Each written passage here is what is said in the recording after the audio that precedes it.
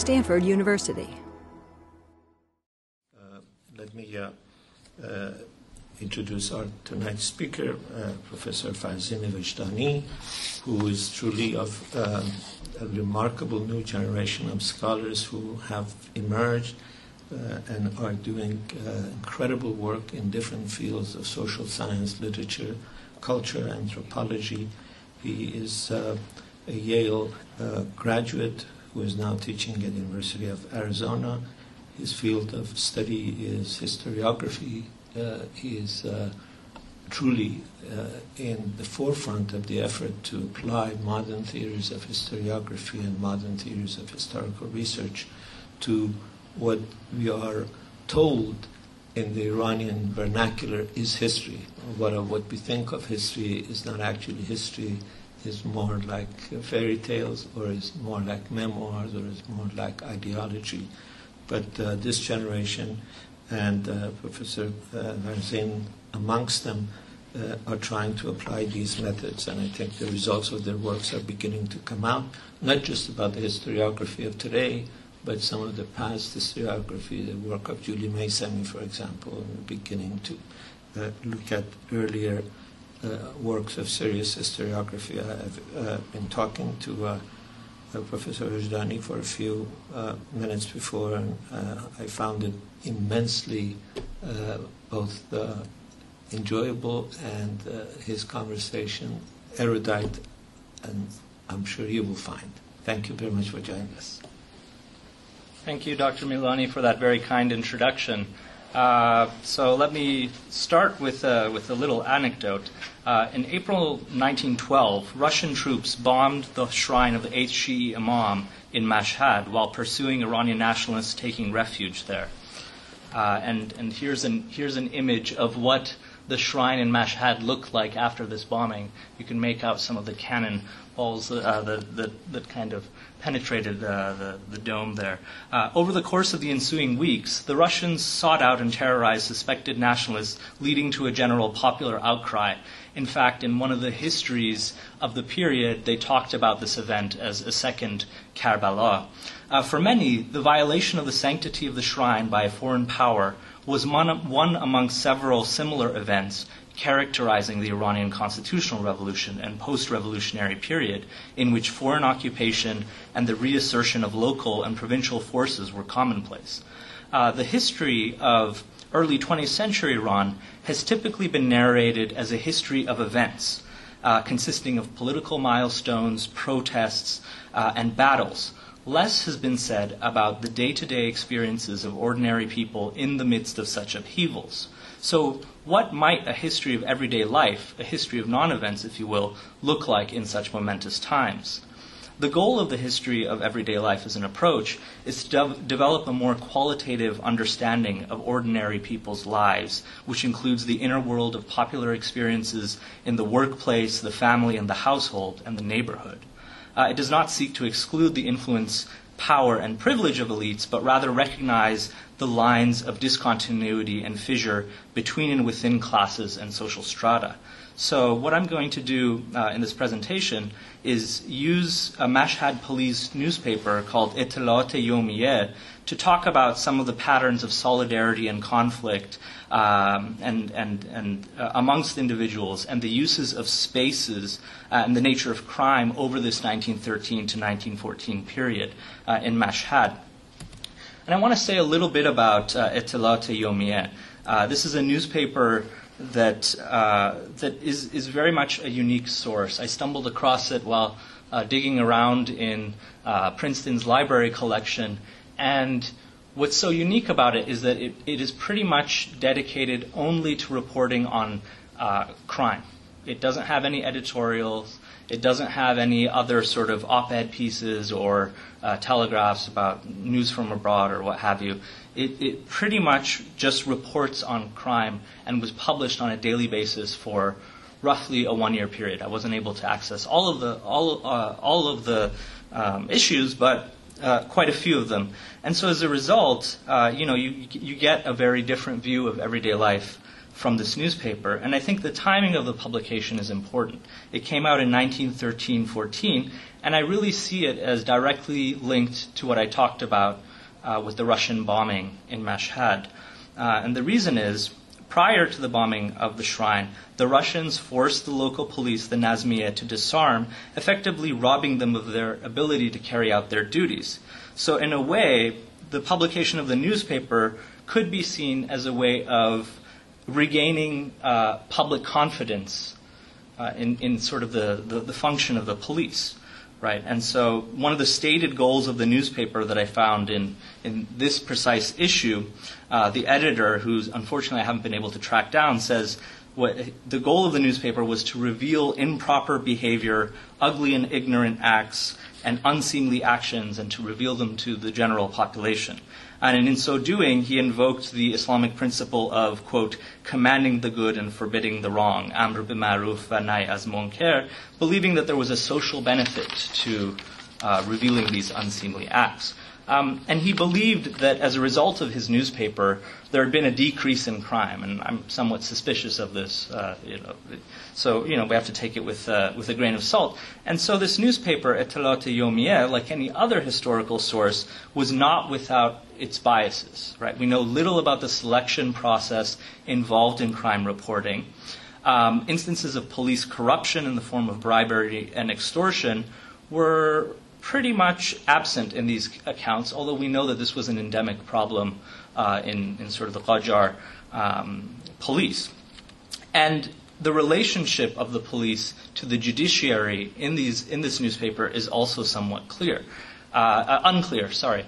The Qajar judiciary can best be described as very pluralistic. There wasn't a centralized and organized and uniform legal system to try criminal and civil cases. So there were shar courts in which personal status law cases were brought before there, and then there was customary orf courts which addressed various offenses against the state, such as rebellion, embezzlement, theft, and drunkenness.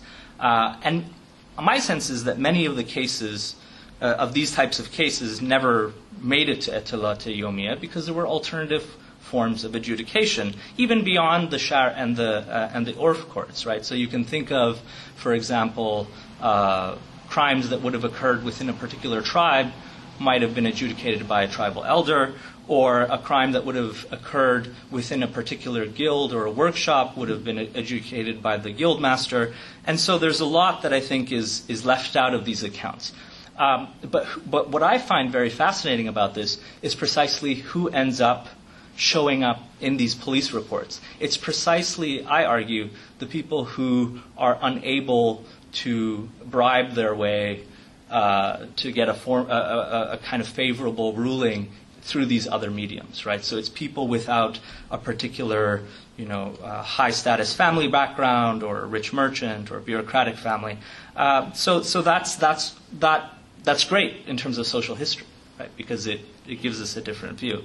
I want to say a couple of things about the punishments, because another way to look at this crime newspaper would be to try to figure out what the patterns of punishment are. And unfortunately, for the most part, it doesn't elaborate too much on the punishments. It usually involves an unspecified detention period, and in cases of theft, they say something about returning the stolen item or forcing them to give compensation for stolen items.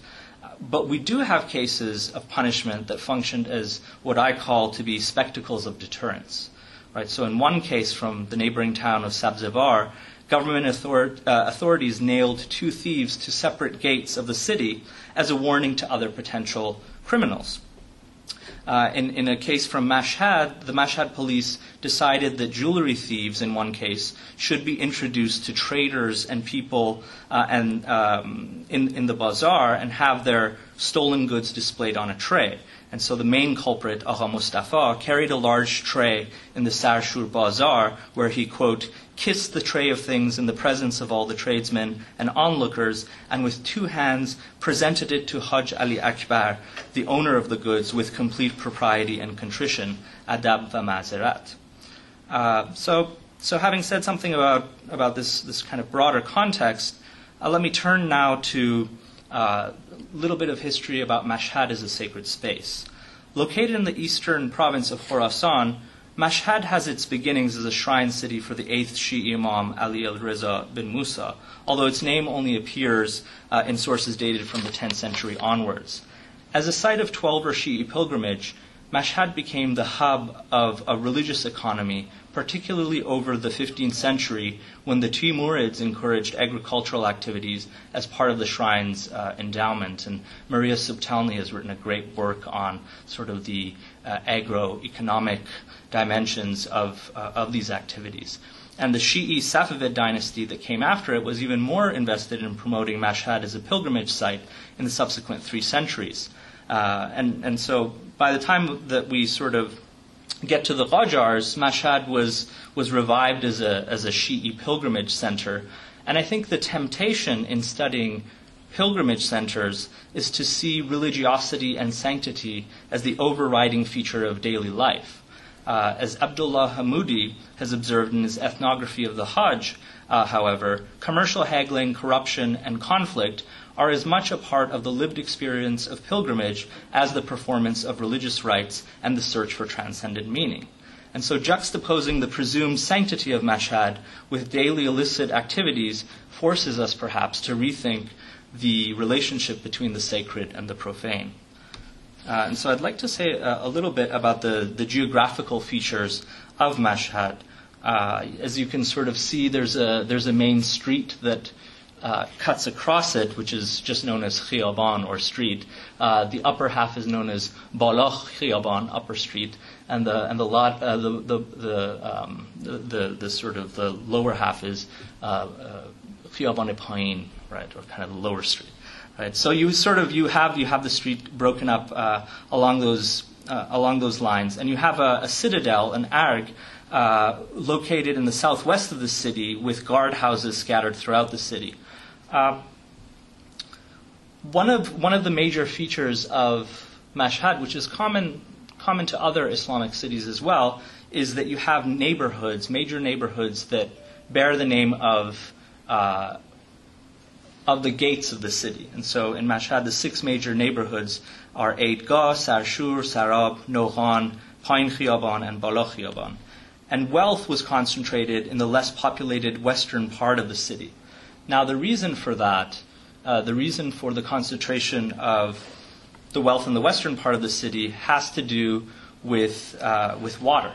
And so Mashhad being a kind of generally an arid region of the country, relied on qanats, on these kind of underwater aqueducts that would deliver water to the city. And so the most affluent neighborhoods are precisely the neighborhoods that are closest to the water, right? And one of the things that I realized in looking at this newspaper is that it's precisely in the least affluent least affluent neighborhoods that you see the most instances of crime being reported, which again tells you something about the bias of the police and the person reporting on it. And the neighborhood itself is, I think, an important part of the not only basic administrative unity, but also a basic element of collective urban identities. So we have accounts by other scholars of how oftentimes there were rivalries between various neighborhoods.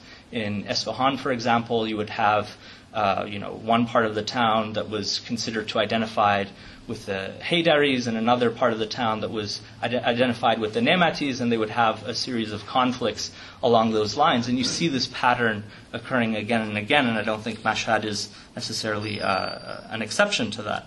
And so each crime would be referred to a local police station.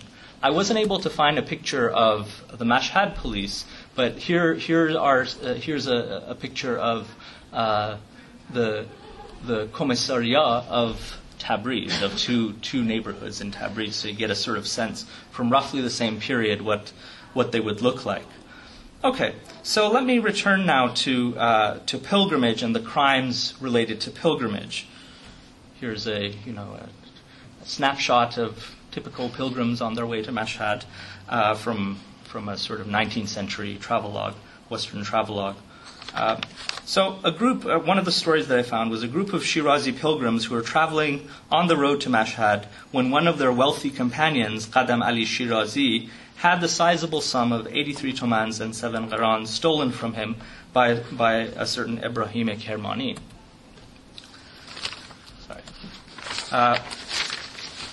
The pilgrims complained to the Mashhad police, who caught this evil-doing fellow traveler, Hamsafar Badkar, and compelled him to return the stolen money to its rightful owner.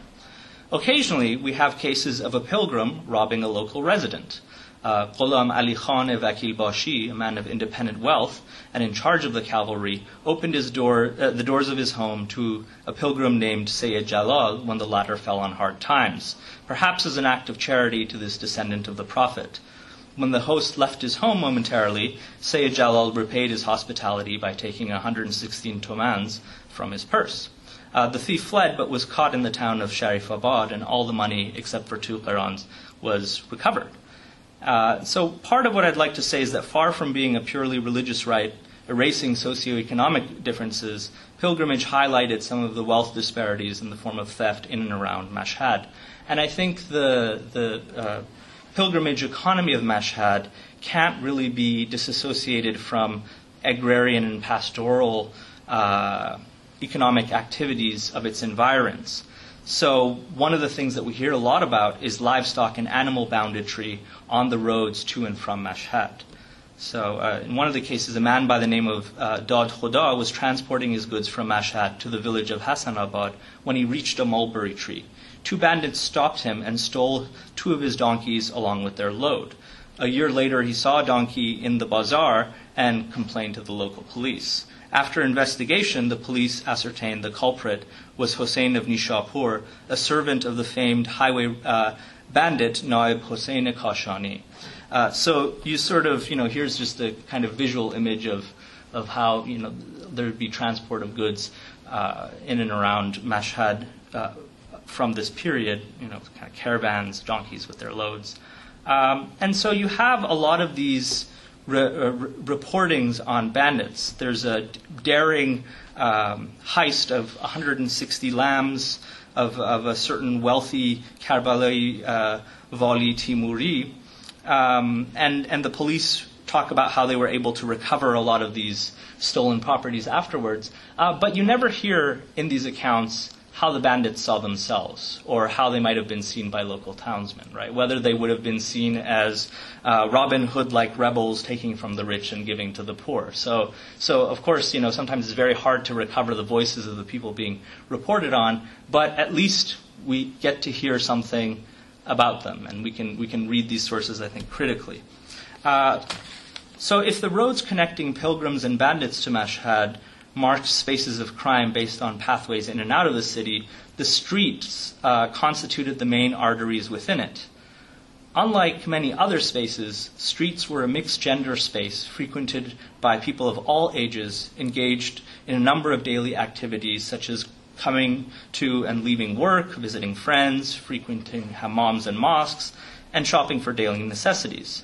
And so street crimes were usually transgressive deviations from neighborhood ideals of propriety, the prime example of which would be drunkenness, debauchery, gambling, and violence. And so those caught in the street engaging in drunken and disorderly conduct were generally not affluent. I did, however, find an exception. There was a certain Mirza Hassan. The police apprehended him drunk on Bala Khiyaban, remember, in that more affluent neighborhood, during the fasting month of Ramadan, and imprisoned him for a few days. To prove his remorse, he offered the handsome sum of 800 tomans for the repair and upkeep of the Astana Quds shrine, the first slide that I showed you, which was probably very welcome, given the fact that it probably needed a lot of repair after that event. His generous gift may have mitigated a much longer sentence or harsher punishment. This is indicative of how bribery affected punishments, since we do not hear about non-elites being treated so mercifully. Seeking to reform his life and show, quote, penance for these ugly acts, he set out for pilgrimage to Mecca and Medina. Many months later, however, he was caught drunk once again, this time not in the streets, but in the house of one of his friends, a certain Bagher, and he was brought to the police station again.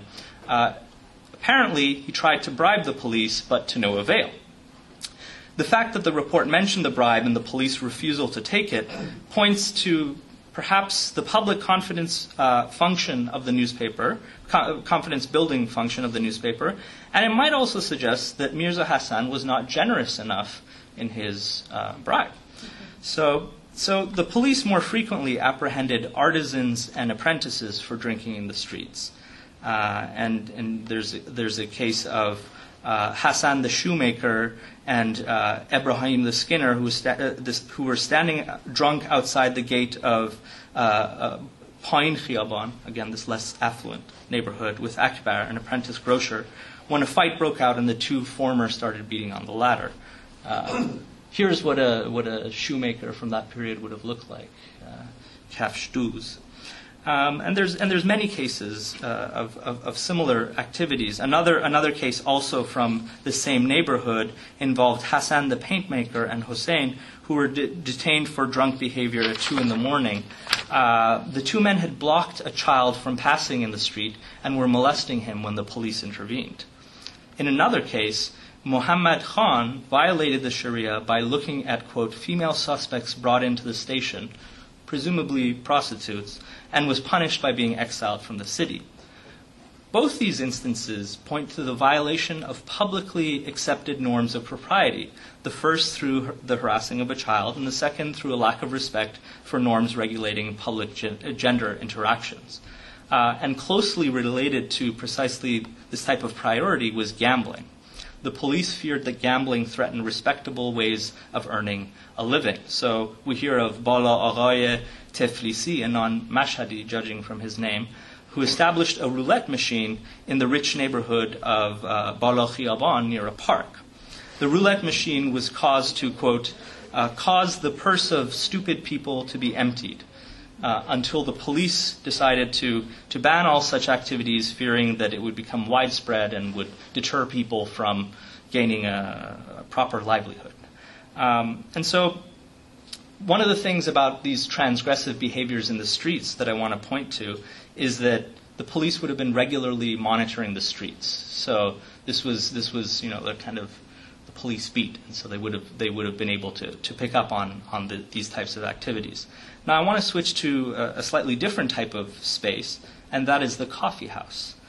The coffee house became an important leisure activity for a broad section of Qajar society, including soldiers, civil servants, artisans, and apprentices. The Qajars often viewed the coffee house with suspicion, and there are several instances through the course of the 19th century in which coffee houses were being closed for illicit activities. Police reports in Mashhad marked coffee houses as dens of vice, fesad, and disorder, bi-nazmi. Soldiers were often involved in coffee house business, especially when state salaries failed to provide a comfortable living. So in Mashhad, a Cossack soldier opened his coffee house in the Eidgah Bazaar, where drinking and gambling reportedly occur. Here, employees of two state institutions, a bank gendarme and an employee of the Ministry of Finance, engaged in a bout of drinking and gambling that ended in them coming to blows, and the other members of the gendarmerie jumped in in the fighting.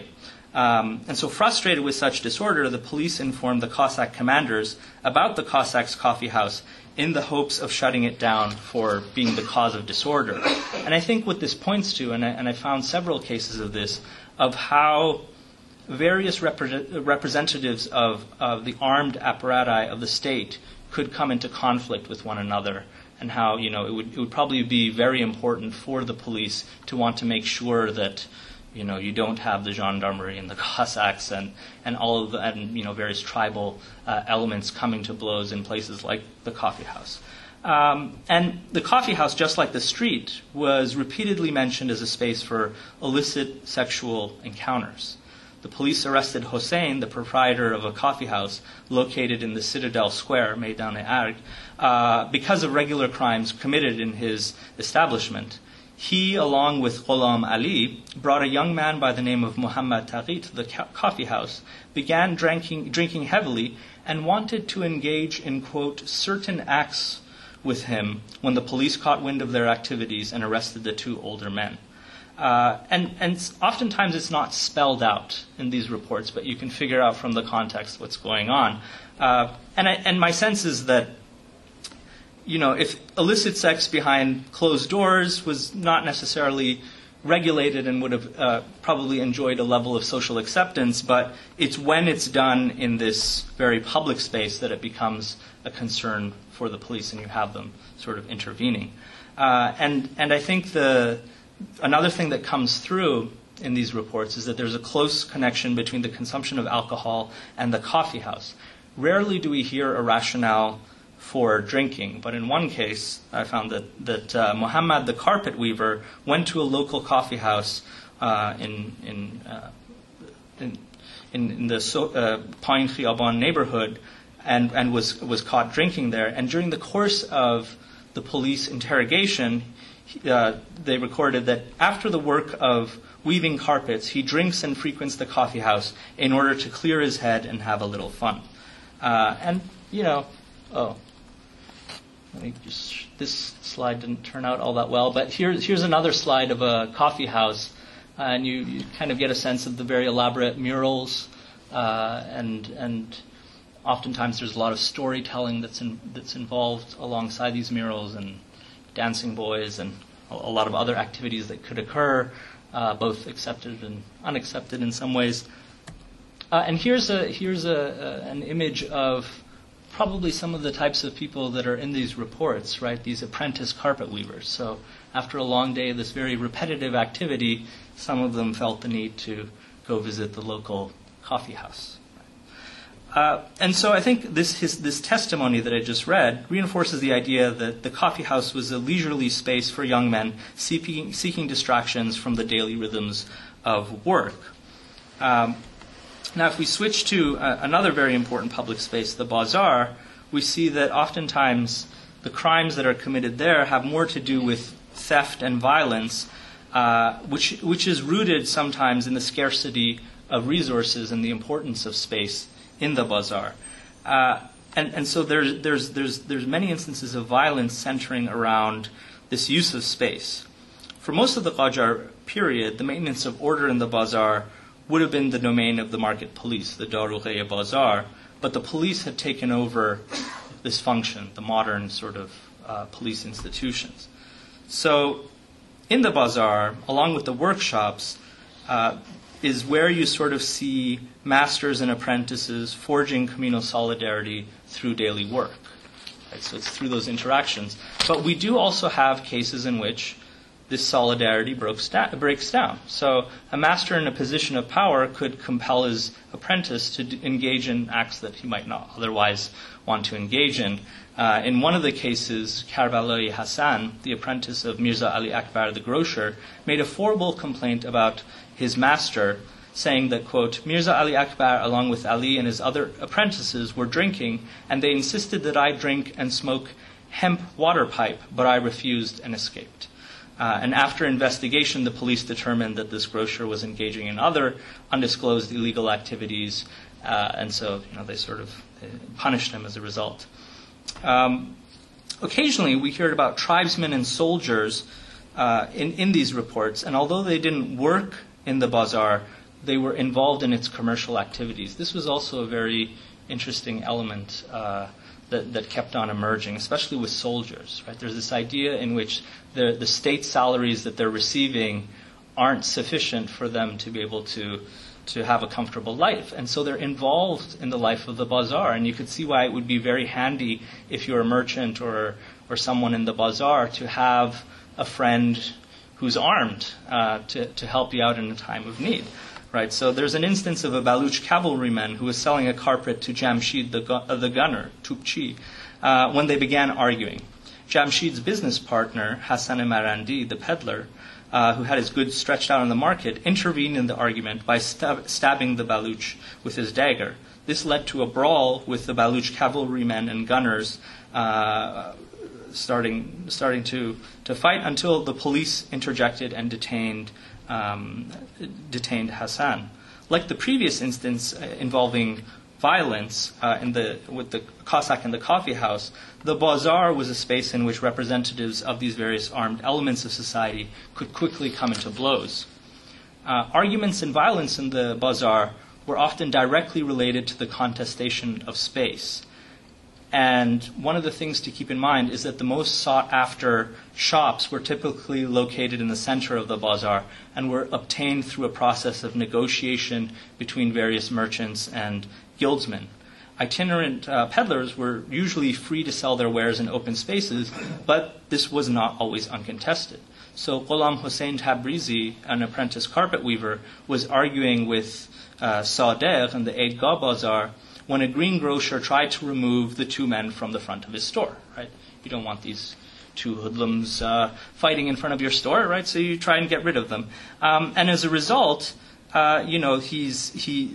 Ghulam Hussein stabs Hussein and runs away before being detained by the police. And so you sort of see how the use and contestation of space was intimately related to the ensuing violent conflict. Another case illustrates this point even more clearly, involving a liver kebab seller who started yelling obscenities at a fruit seller, insisting that he remove his transportable stand from the middle of the bazaar. Let me just give you a visual of what that might look like. This is a liver kebab seller, right? So you sort of see it's just kind of he's got his stuff out there, and very quickly, if someone feels as though very territorial about that space, you can have a conflict that ensues, and so the police find the two men stuck together and separate the two parties from one another. Now, I'd like to shift from these public spaces to more private spaces of conflict. And neighborhood crimes usually reveal some of the fissures between siblings, spouses, extended family, and homeowners and renters. The police rarely went into homes without a complaint or suspicious activities drawing them into this presumably private space. Now, I have to kind of say that the line between private residential homes and public workspaces wasn't always that sharp. And the reason is because a typical home during this period could also have rooms for a workshop, a distillery, or a storage area for other commodities. Here's an image of what a house in Mashhad would have looked at around this time, and you sort of see that there are various rooms, and it's probably more than enough for just one family, so you rent out the other rooms maybe to some tenants, and maybe if you have a little bit of extra income, you set up some sort of a loom inside the home, right? So another. This could be either the inside of a home, or it could be a workshop in the bazaar.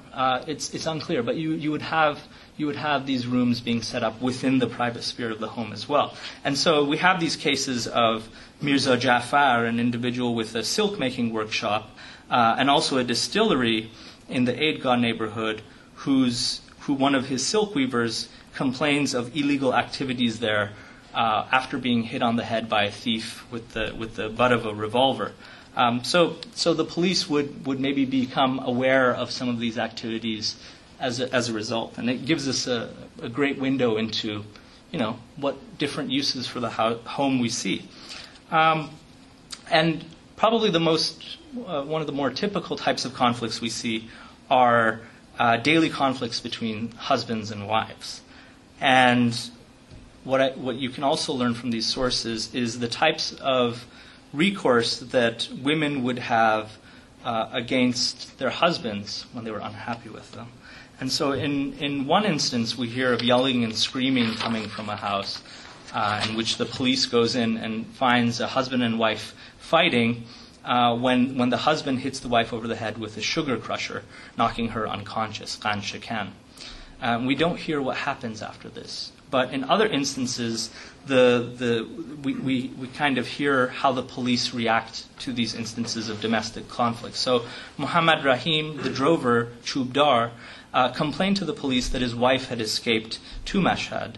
Investigations revealed that the husband was, quote, holding his wife as a servant, and that she had escaped because of her husband's constant violence and harassment. Leaving with her children, she hoped that by coming to Mashhad, she would be free of her husband's harassment. And what it says is that the police, in making their decision about this instance, consulted the Sharia and decided that to have the two parties speak with one another until, quote, the conditions of happiness for the poor woman was arranged. Right? The report ended on a sympathetic note to the wife's plight, but it's unclear whether the police were able to provide her any further redress. It just basically sounds like they said, okay, now you have to reconcile. And there's even stranger instances. One of the strangest instances, and one that's serialized, was a case of attempted poisoning, in which Haji Hassan had been stricken with melancholia, sodai, for some time, and one night he asks his wife to make dinner for him while he has a guest over. And as he bites into the first morsel of the stew, the khoresh that she had prepared for him, he found it bitter and having an unusually sharp effect on his mouth. And so he refers this to the local policeman, and after further investigation, the Haji's wife claims that her daughter, that her neighbor, a certain Haji Mirza Ismail Abdul Hussein, wanted her to divorce her husband for the past year with the intention of marrying her. So there's a bit of drama there. Several days before the crime, he approached her while she had been shopping and gave her a wrapped paper package saying, "Put this medicine in the food of the Haji and he will recover," which she then proceeded to do. The police determined the white powder medicine was actually a deadly poison, a mix of strychnine and magnesium. Further investigation showed the woman sought divorce from the Haji some months earlier and even found a deputy who could divorce her according to the rules of the Sharia. But as in the previous case of a woman seeking divorce or separation, the commissar returned the wife to her husband when she complained about the separation. So you sort of see this act of desperation and how it connects to this unhappy domestic case. And it seems as though women of foreign nationality had a further form of redress. So Abdul Hamid Khan was married to a Russian subject named Kamalov when they moved to Mashhad. After some time, he decided to want to leave to Mashhad, but she wanted to stay. She petitioned the Russian consulate and was consequently granted a separation. Right? So it seems as though she had, by bringing in a foreign sort of power into the mix, she was able to come to a ruling that was more favorable to her. And conflicts were not always restricted to husbands and wives. Homeowners and renters were often at loggerheads about their living arrangements. So there's one very tragic case in which a wife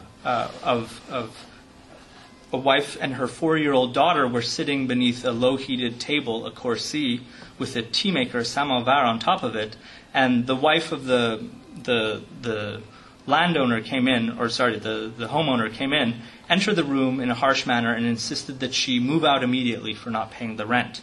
The wife of the renter in this case pleaded for 2 days of respite, but the woman of the house refused and instead violently lifted the sheet on top of the kursi, causing the boiling water to burn the small child from head to toe. The child died shortly thereafter. After investigation, the wife accepted the details of the story, but blamed the tenant for the tipping over of the samovar. And so, fearing a negative judgment, her husband paid 12.5 tomans in order to persuade the tenant to sign a release, saying that she would no longer have a claim against them for the death of the child. Right. So again, you sort of see there's some sort of negotiation and adjudication that occurs perhaps outside of strict law. Theft more generally of items inside the house are an invaluable index for everyday material objects.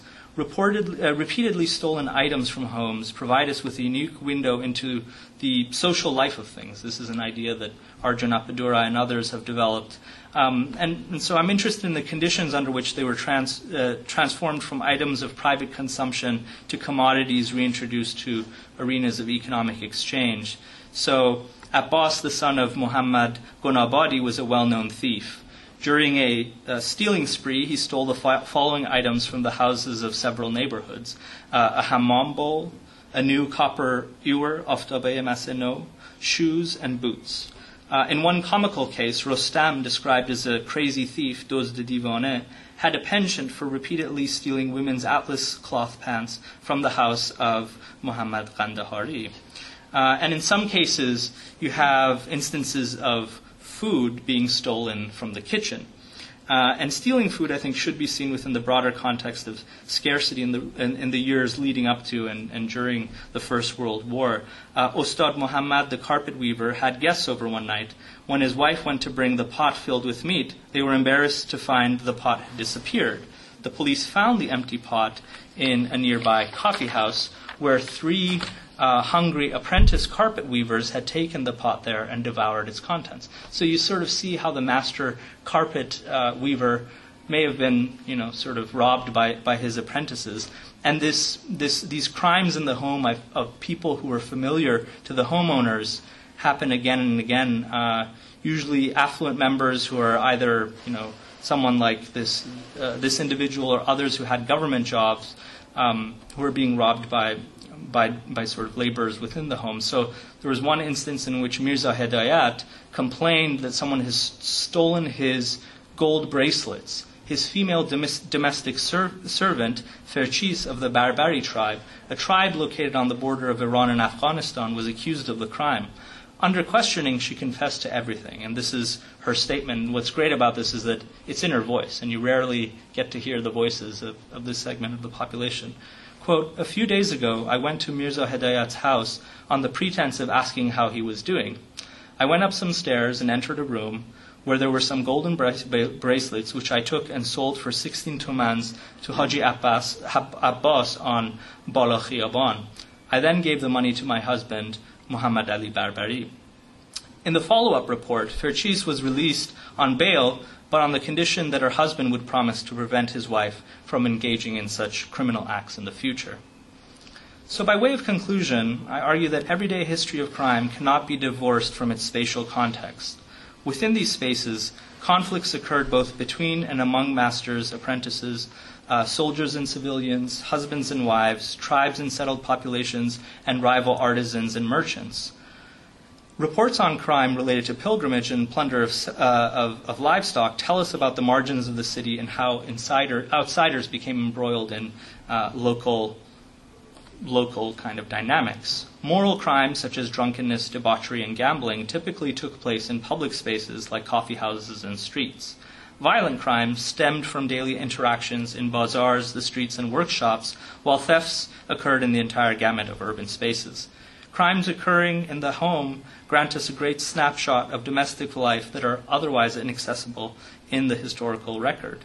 While the temporal focus of this project has been purposely limited, potential future research would tell us a bit more about how everyday experiences are connected to the history of events by demonstrating how and why ordinary people, like the people I've been talking about today, decide to join or not to join social movements at particular moments in time. Thank you very much.